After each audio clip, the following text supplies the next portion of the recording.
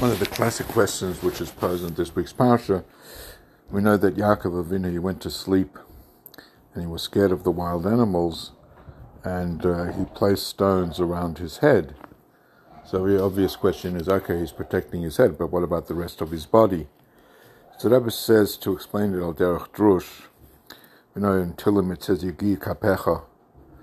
that a person should make his living by, so to speak, just using his hands, but his mind, his head, should be preoccupied with Torah and mitzvahs. Now Yaakov knew that he's going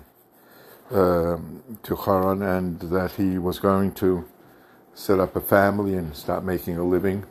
and he wanted to ensure that he's protecting his head, that his mind should be not preoccupied with things that are insignificant and irrelevant, but rather things that are focused on Torah and mitzvahs, and therefore he wanted to symbolize that,